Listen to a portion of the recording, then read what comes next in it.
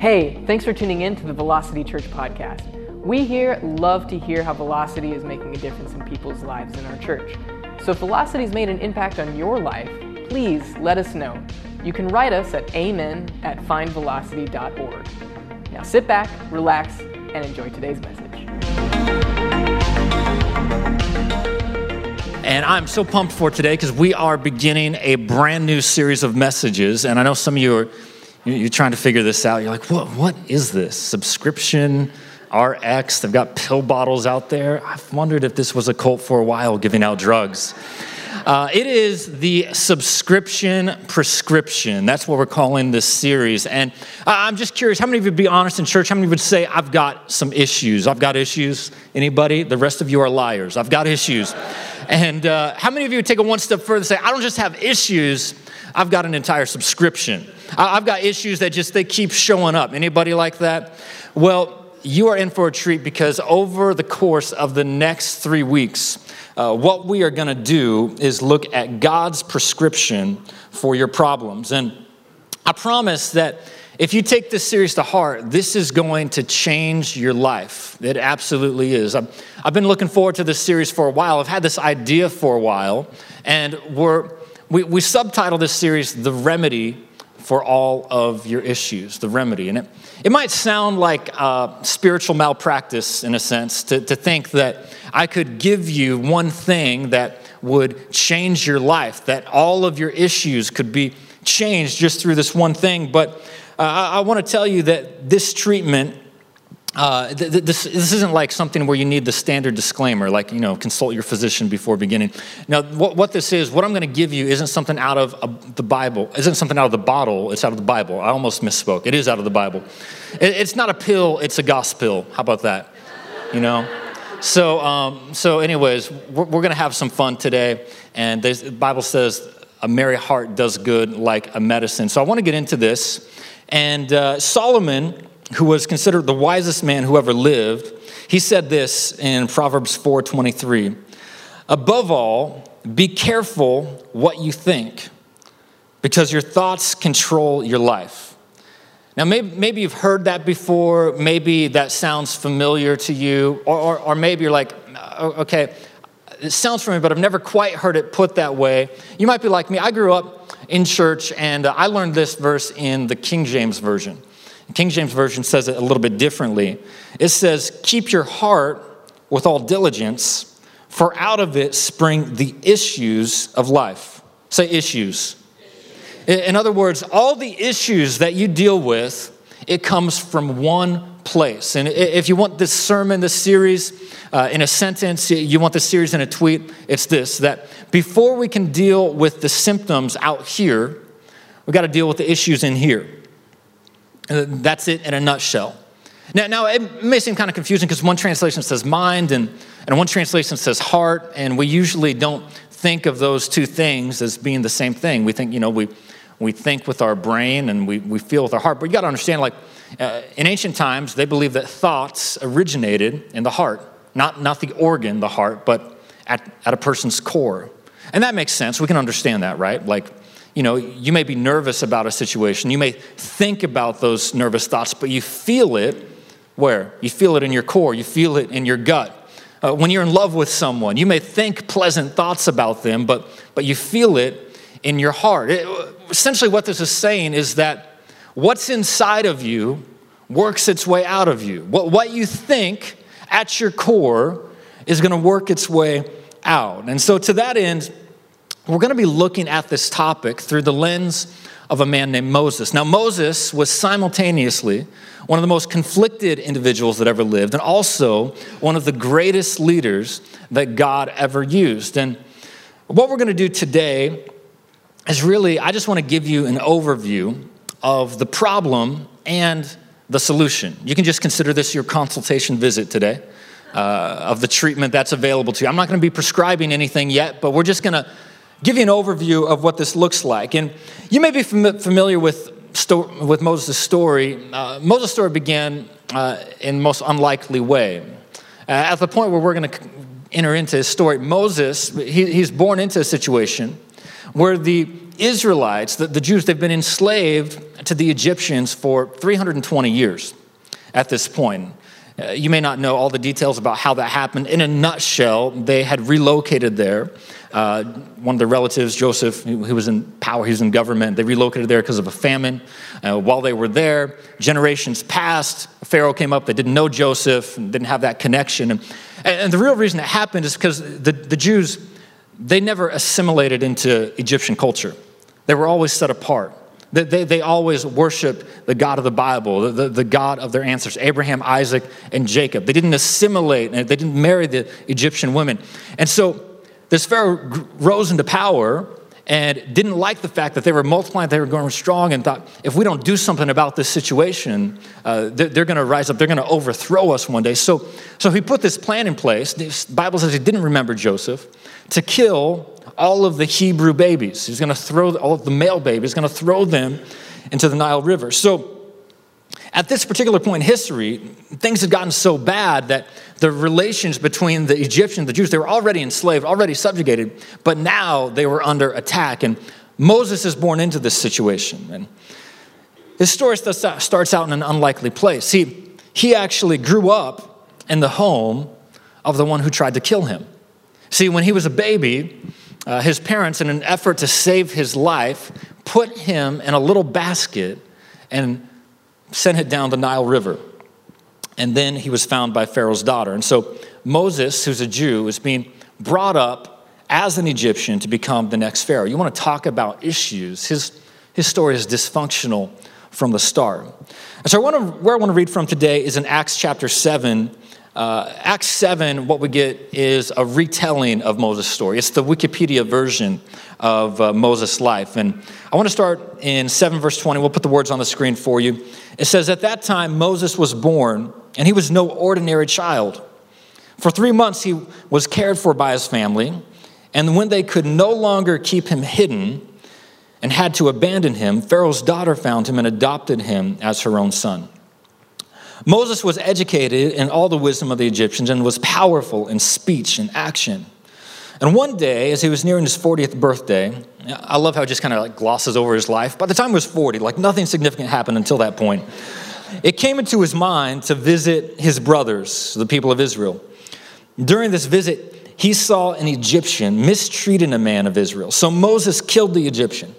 Moses supposed his brothers would realize that God had sent him to help them, but they didn't. The next day, Moses came upon 2 Israelites who were fighting. He tried to reconcile them by saying, men, you're brothers. Why do you want to hurt each other?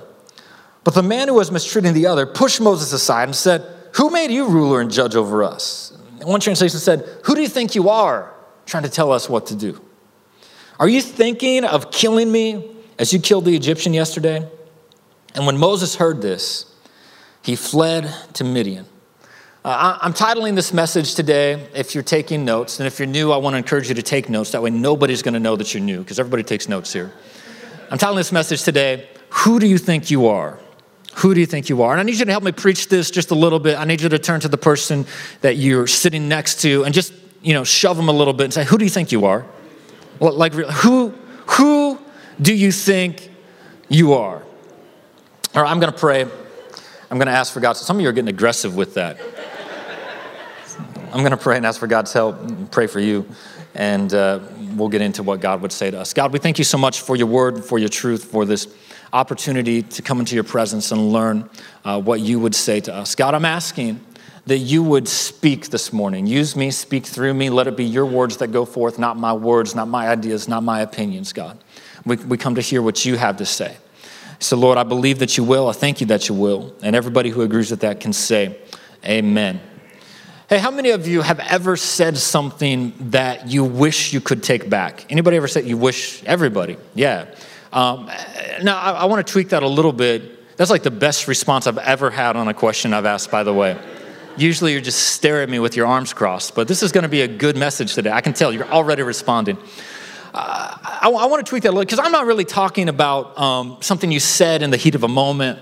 I'm not talking even about a promise you made that you couldn't keep. When I say that, in my context, those things are definitely true. I'm talking about things I've said to my kids. Because you got to understand, my kids, they ask me the craziest questions. They do. And I've gotten to a point in my life where I'm hesitant to answer them because I know that whatever I say to them is undoubtedly going to come out again, and it'll inevitably come out of context. You know what I'm saying? Like I'm just in this phase of my life, and it's like I don't even have to try anymore. Just like every week, there is something hilarious and excruciating happening to me because of my kids. Parenting is great. It's called Carry Your Cross. That's why I love Jesus. But they're saying something, and before I tell you what happened this week, I got to give you a little context on this because like there's just all sorts of things. Like my middle son Oliver, he's into tornadoes. That's been his kick lately, and like he's been asking me about tornadoes and like how they happen, and I've been explaining it to him, like, you know, when there's dark out and windy and rain, like that's what it's like when tornadoes happen. And then he got in this mind that whenever that happens, I mean, there's going to be a tornado. And then he's associated like tornadoes with destruction with death. And now he runs around our house whenever it's like dark, cloudy, and stormy. We're going to die because there's a tornado, which isn't so bad in our house, but it's a bigger issue when he's like at school. And even just death in and of itself. Like there was this one time I had to go to a funeral, and he was like, "Where are you going?" It's a funeral, and what's that? And I explained it to him, and somebody died, and why did they die? And I was like, well, they were just older, and like sometimes, you know, when you get older, like that happens, like your body just shuts down and systems don't work. I probably didn't say it quite that way. I think I just said like, you know, when you get old, you die. And that freaked him out a little bit because he's like, I don't want to get old. And then he started like asking, you know, my parents like, is Grandma and Grandpa going to die? And if he just comes up to you and says, are you going to die? He's just trying to gauge your age a little bit on there where you're at. But just all sorts of things. But this past week, I was taking my youngest son, Grant, to pick out a birthday present. He had to go to a birthday party, and we were taking to pick out a birthday present. And, you know, I was letting him pick it out because it's for another 5-year-old, and we're going through the toy aisle. And he's picking out stuff, and it's just not good things. And I'm just, no, he can't do that. That's not going to be good, and that's too expensive, and that's not. And he hones in on weapons, you know, guns and swords, and it's like, I want to get him this. And I said, no, you can't get him that. And he's like, why? And, you know, most parents would say because, or because I said so. That's what every normal parent would say. I, on the other hand, said, because some parents don't let their kids have fun. And I'm just not even going to tell you how that played out, but obviously I need to be more careful about what I say. What's funny, though, is the Bible takes it one step further. The Bible says, don't just be careful what you say, but be careful how you think. Be careful how you think. Because you see, it's not just what we say, it's really the thoughts in our mind, our imagination. It's the birthing place for every good thing God wants to work in your life. And I actually did a series on this a number of years ago. I did a series called Dream Bigger, Start Smaller. It was a number of years ago, Taylor, that I talked about this a number of years ago. And I talked about thoughts, words, and habits. Thoughts, words, and habits. I said it starts small. My wife actually told me it was her favorite series that I've ever done. I don't think you can get it anymore. You got to like find the bootleg version somewhere. But thoughts, words, and habits, it starts small. But why is it important? Because your thoughts influence your words influence your habits become your destiny. Well, what I want to do over the course of this series is just talk about our thoughts for a minute. And the first thing I want to tell you about this, if you're taking notes, is that your thoughts determine your direction. Your thoughts determine your direction. It might seem like an overly simple concept to you, but the reality is, your life is going to go in the direction of your strongest thoughts. You want something that rhymes? Your life flows where your thoughts go, okay? Your life is going to go where your thoughts flow, however you want to put it. Your life always moves in the direction of your strongest thoughts. And we see this very simply and precisely with Moses. I want to show it to you. I'll just point it out. It says, one day as he was nearing his 40th birthday, it came into his mind to visit his brothers, the people of Israel. During this visit, he saw an Egyptian mistreating the man of Israel, so Moses killed the Egyptian because he supposed that his brothers would realize that God sent him to help them, but they didn't. He killed this man. The fellow Israel said, What, are you thinking about killing me just like you thought about killing him? So question, why did he visit his fellow Israelites? Came into his mind. Why did he kill this Egyptian? Because he thought, he supposed that they would understand. Now, I'm not even going to talk about the basis of his decision. I mean, it was the wrong thing. That wasn't God's plan. And God had called him absolutely to be the deliverer of his people. So right idea, wrong way of doing it.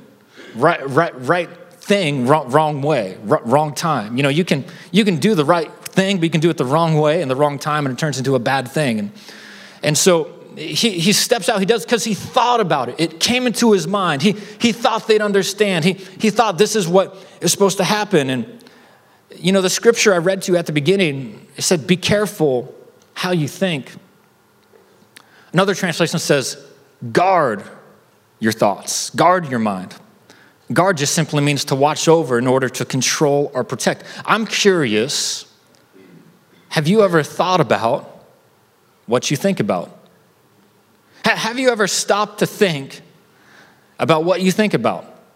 And because I want this series of messages to be so insanely practical in your life, I want us to do that right now. Just take out a pen and paper. You can do this on your phone. I want us to just take an inventory for a minute of our thoughts. Our thoughts, to just stop and think right here during this message what we think about. So to help you with this, I just want you to take last week, for example. Think about last week. And I'm going to give you a few categories, and we're just going to rate it on a scale of 1 to 10. I'm going to give you 3 categories. First category I'm going to ask you is just last week, just thinking about last week, the thoughts that came into your mind.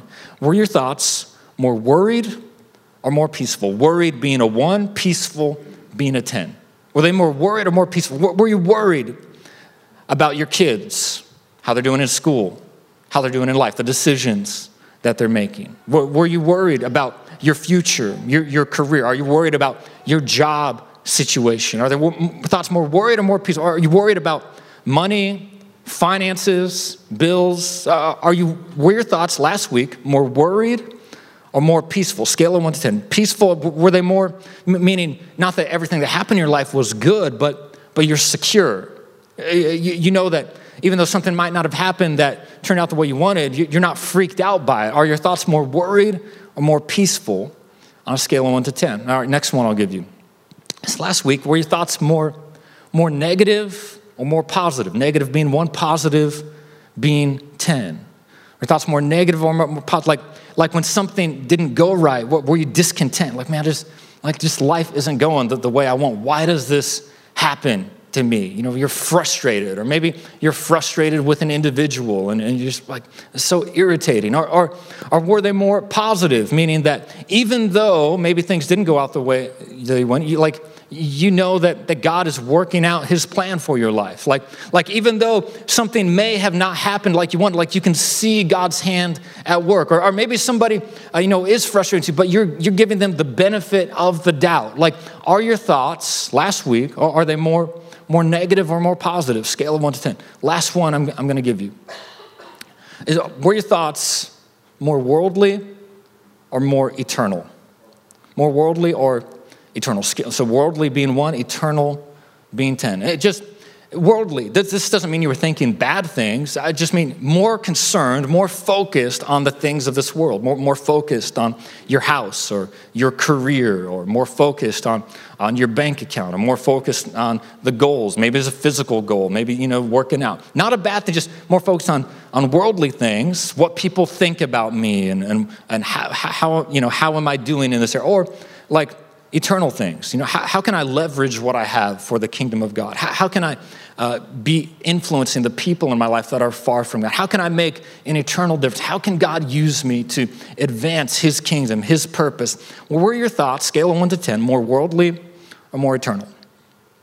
Now, as you're looking, how many of you wrote that down? How many of you discovered that you have the spiritual gift of negativity? Anybody? Yeah, my people, right? I understand. I feel you on that. Here's what, it's just so easy sometimes to let our thoughts drift towards the negative. And can I just tell you that if you did not write down a 10, 10, and a 10, this series is for you. Why? Because our thoughts determine our direction. And if your thoughts are more worried, are more negative, are more worldly, that means your life is moving in that direction. If your thoughts are more peaceful, more positive, more eternal, that means your life is moving that direction. And it's so important that we think about what we're thinking about. It's just too easy where culture pulls us towards the negative. Worry about me. Be freaked out about me. Be negative about me. Be focused on worldly things. But our thoughts determine our direction. And that's one of the reasons I believe we can learn something from Moses, because the other thing I want to tell you about your thoughts is that you can let your thoughts lead you into doubt, or you can let them lead you into destiny. Lead you into doubt, or they can lead you into destiny. See, this idea of guarding your thoughts, it's fascinating to me. Because the fact that God tells us to guard our thoughts, to guard our mind, to guard our heart, to guard what comes in, it tells us that they're at risk. It tells us that they're vulnerable. But know the other thing about guarding? It tells us that our thoughts aren't just vulnerable, but they're also valuable. You don't guard something that's not valuable. When you guard something, that means it has the potential to be of great use to you. There's a lot of value to you. And that's because your thoughts, they can either lead you to doubt or they can lead you to destiny. See, Moses was destined to lead the Israelites, to lead the Jews out of this oppression. That's what Scripture said. He was no ordinary child. Remember how we read that? From a young age, he was called. He was destined to be their deliverer. But it was the wrong time. What you might not know about this is that God actually prophesied that his people, the Israelites, that they would be in bondage for 400 years. And so at this point in Moses' life, it's 360 years in this time. It's the wrong time. And even though he was called, even though it's the right thought to deliver his people, the wrong time, definitely the wrong way. And this one decision, this one act causes him to go on the run. We don't hear from Moses for another 40 years. He's 80 years old before we catch up with his life. And when we do, he's the shadow of his former self. Because you gotta understand, Moses at 40 years old, being groomed to become the next Pharaoh. This guy was a military genius, great leader. Scripture says he was mighty in words and in deeds. He could speak and he could back it up. And when we catch up with him, and we'll talk about this more next week, God appears to him in the form of a burning bush. What's he say? God, send somebody else. I'm not good at that. In fact, I can't speak. I'm slow of speech. He's beginning to doubt himself, even beginning to doubt his former accomplishments. One minute, he's so sure of himself and his calling that he acts brashly, thinking that it's the right time to seize his destiny. The next minute he's on the run, even doubts his past accomplishments. And that's because you can let your thoughts lead you into doubt, or you can let them lead you into destiny. So think about stress, for example. Your mind, your thoughts can lead you to doubt or destiny. Like with stress, it's really not all the things on your plate that you have to do. It's how you think about all these things on your plate that you have to do. You can either use your mind to get organized, get efficient, get creative, come up with a plan to work effectively and efficiently, or you can use your mind to worry and meditate on all these things and stress out and make yourself sick. Your mind, your thoughts can lead you to doubt or to destiny. Because just like your mind is the place where all the miracles that God wants to work in your life will begin, it's also the place where the miracles that God wants to work in your life will die. It can lead you to doubt or to destiny. It's really about what thoughts are you holding on to? What thoughts are you holding on to? You know, one of the words we use when we're talking about our mind is our memory. And it got me thinking about this one time when Marissa's phone wasn't taking any pictures. Like her phone, she's saying, what's wrong with my phone? My phone is having issues. Anybody else's phone have issues? I'm talking about. Well, that's what she was saying. And you know, I guess it was. I mean, she's never deleted a photo in her entire adult life. She keeps emails on her phone like they're an epistle written on the Dead Sea Scrolls. I mean, I guess her phone was having issues. Why? Because it was so full of what had happened. Maybe you're wondering about all these issues and why am I having so many issues? Maybe it's because you're so full of what had happened. Maybe it's about what you're holding on to. Maybe there's some stuff you need to delete. See, the thing is, you can't control every thought that you have, but you can control the thoughts that you keep.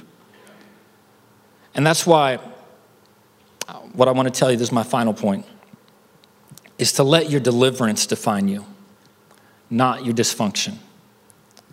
Let your deliverance define you, not your dysfunction.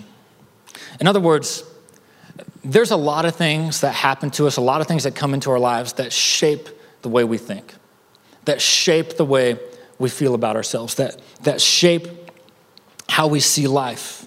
I'm such a worrier. I've always been worried. I'm so insecure. I always get nervous in these situations. I always have felt this way. You know, I'm just an alcoholic. That's who I am. Can I just tell you, we all have issues and dysfunctions that are the result of our past, and it makes it easy to think that we'll always be this way because of them. But I want to tell you, don't let your dysfunctions define you. Let the deliverance that has come, let the deliverance that by faith will come, let that define you. And I get this from Moses. If you want to dive into Moses' story in a little more detail, you can read about it in Exodus chapter 2.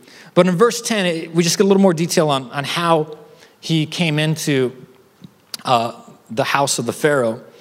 It says, the boy grew, and when the time was right, the woman, this is actually his mom, brought him to Pharaoh's daughter, and she adopted him as her own son. She named him Moses because, as she explained, I took him out of the water. Now, you know, we can romanticize Moses' story all we want, but the truth is, this would have been brutal to go through. His story would have been brutal. Like, think about this. Imagine a scenario where the safest thing you can do with your child is to put him into the Nile River. Like, that's the safest thing. Okay? He's safer with the threat of the Nile than he is with the threat of the guards coming. That means you don't know, like, if the Egyptian guards are going to find him in the Nile. You don't know if, like, there's going to be a crocodile or a hippo that's going to eat him. You don't know if this makeshift boat that you've made is going to tip over on its own and he's going to drown. That's the safest thing, for him to be in the Nile River. I mean,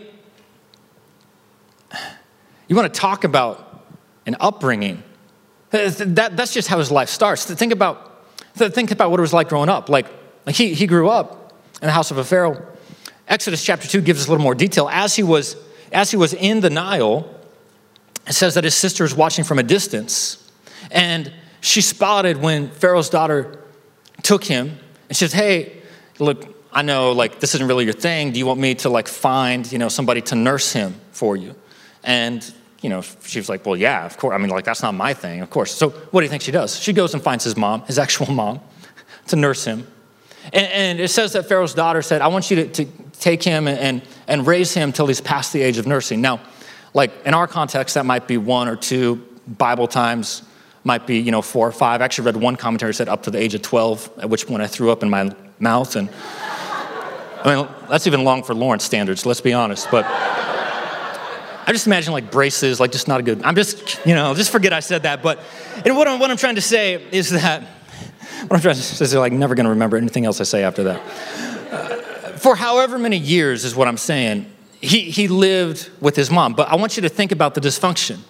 Knowing all the time that Pharaoh's daughter is fake mom, and that real mom he has to call babysitter. He's grown up with to however long, at the age of 13, he's growing up with real mom, calling her babysitter. Fake mom, he has to call her real mom. And that's just moms. Forget the fact that Grandpa Pharaoh is the one that tried to kill him. and actually did succeed in killing his cousins, maybe any brothers that he had. You've ever felt like you've been alone? He has no male relatives his age. Talk about feeling abandoned, feeling isolated. It sounds like an expensive therapy bill to me. I'm just saying, you think you've had a rough past, you think you've got issues, you think your family's dysfunctional. His issues were worse. But here's what's interesting to me, is that where did his name come from? His name came from being pulled out of the water. What's so fascinating about Bible names is that kids were always named in terms of what they were born into. You know, all throughout the Bible. Somebody had a baby, oh, this child is a gift from God, I'm gonna name him Gift. This child brought me so much joy, I'm gonna name him Joy. This is going through a rough time, I'm gonna name this child, Rough Time. All the time, that's what happens in the Bible. And we don't even know Moses' original name. He was with them for 3 months. We don't find out his name from that. Well, I wonder what his name would have been. Death, dysfunction, lost cause, hopeless, lonely. I mean, you pick one. But yet, his name doesn't come from the dysfunction he was born into. His name comes from what he was pulled out of. The greatest leaders the world has ever known comes from the fact that he was pulled out of hard circumstances. And so here's the thing, there are two ways you can live. You can live your life with the mindset, why did I get put into the water? God, why did I have to go through this situation? I didn't ask to be brought up in this. I didn't ask to go through divorce. I didn't ask to grow up in a drug-ridden home. I didn't ask to be put in a situation where I was abused till I got out of the house. I didn't ask, God, why was I put into the water?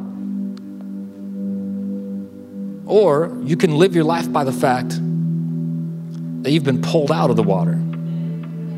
See, that's what Scripture says. Moses was drawn out, but you've been called out. It says, you who were once in darkness have been called out of that and brought into his marvelous light. See, you've been called out of that. And I know there's been some dark things that you've gone through, but the truth is, you can live your life dwelling on the fact that maybe somebody didn't care about you, or focus on the fact how much God did, that he sent his son Jesus just so he could be in relationship. Somebody else may not have wanted you, but Jesus does. And that's what it means to be born again. We're given a new name. We're made new in Christ. So that's how I want to close. The truth is, every person has a problem, but the good news is for every problem, God has a prescription. And you don't have to let the dysfunction you've gone through define you. You can be defined by the deliverance that's available to you.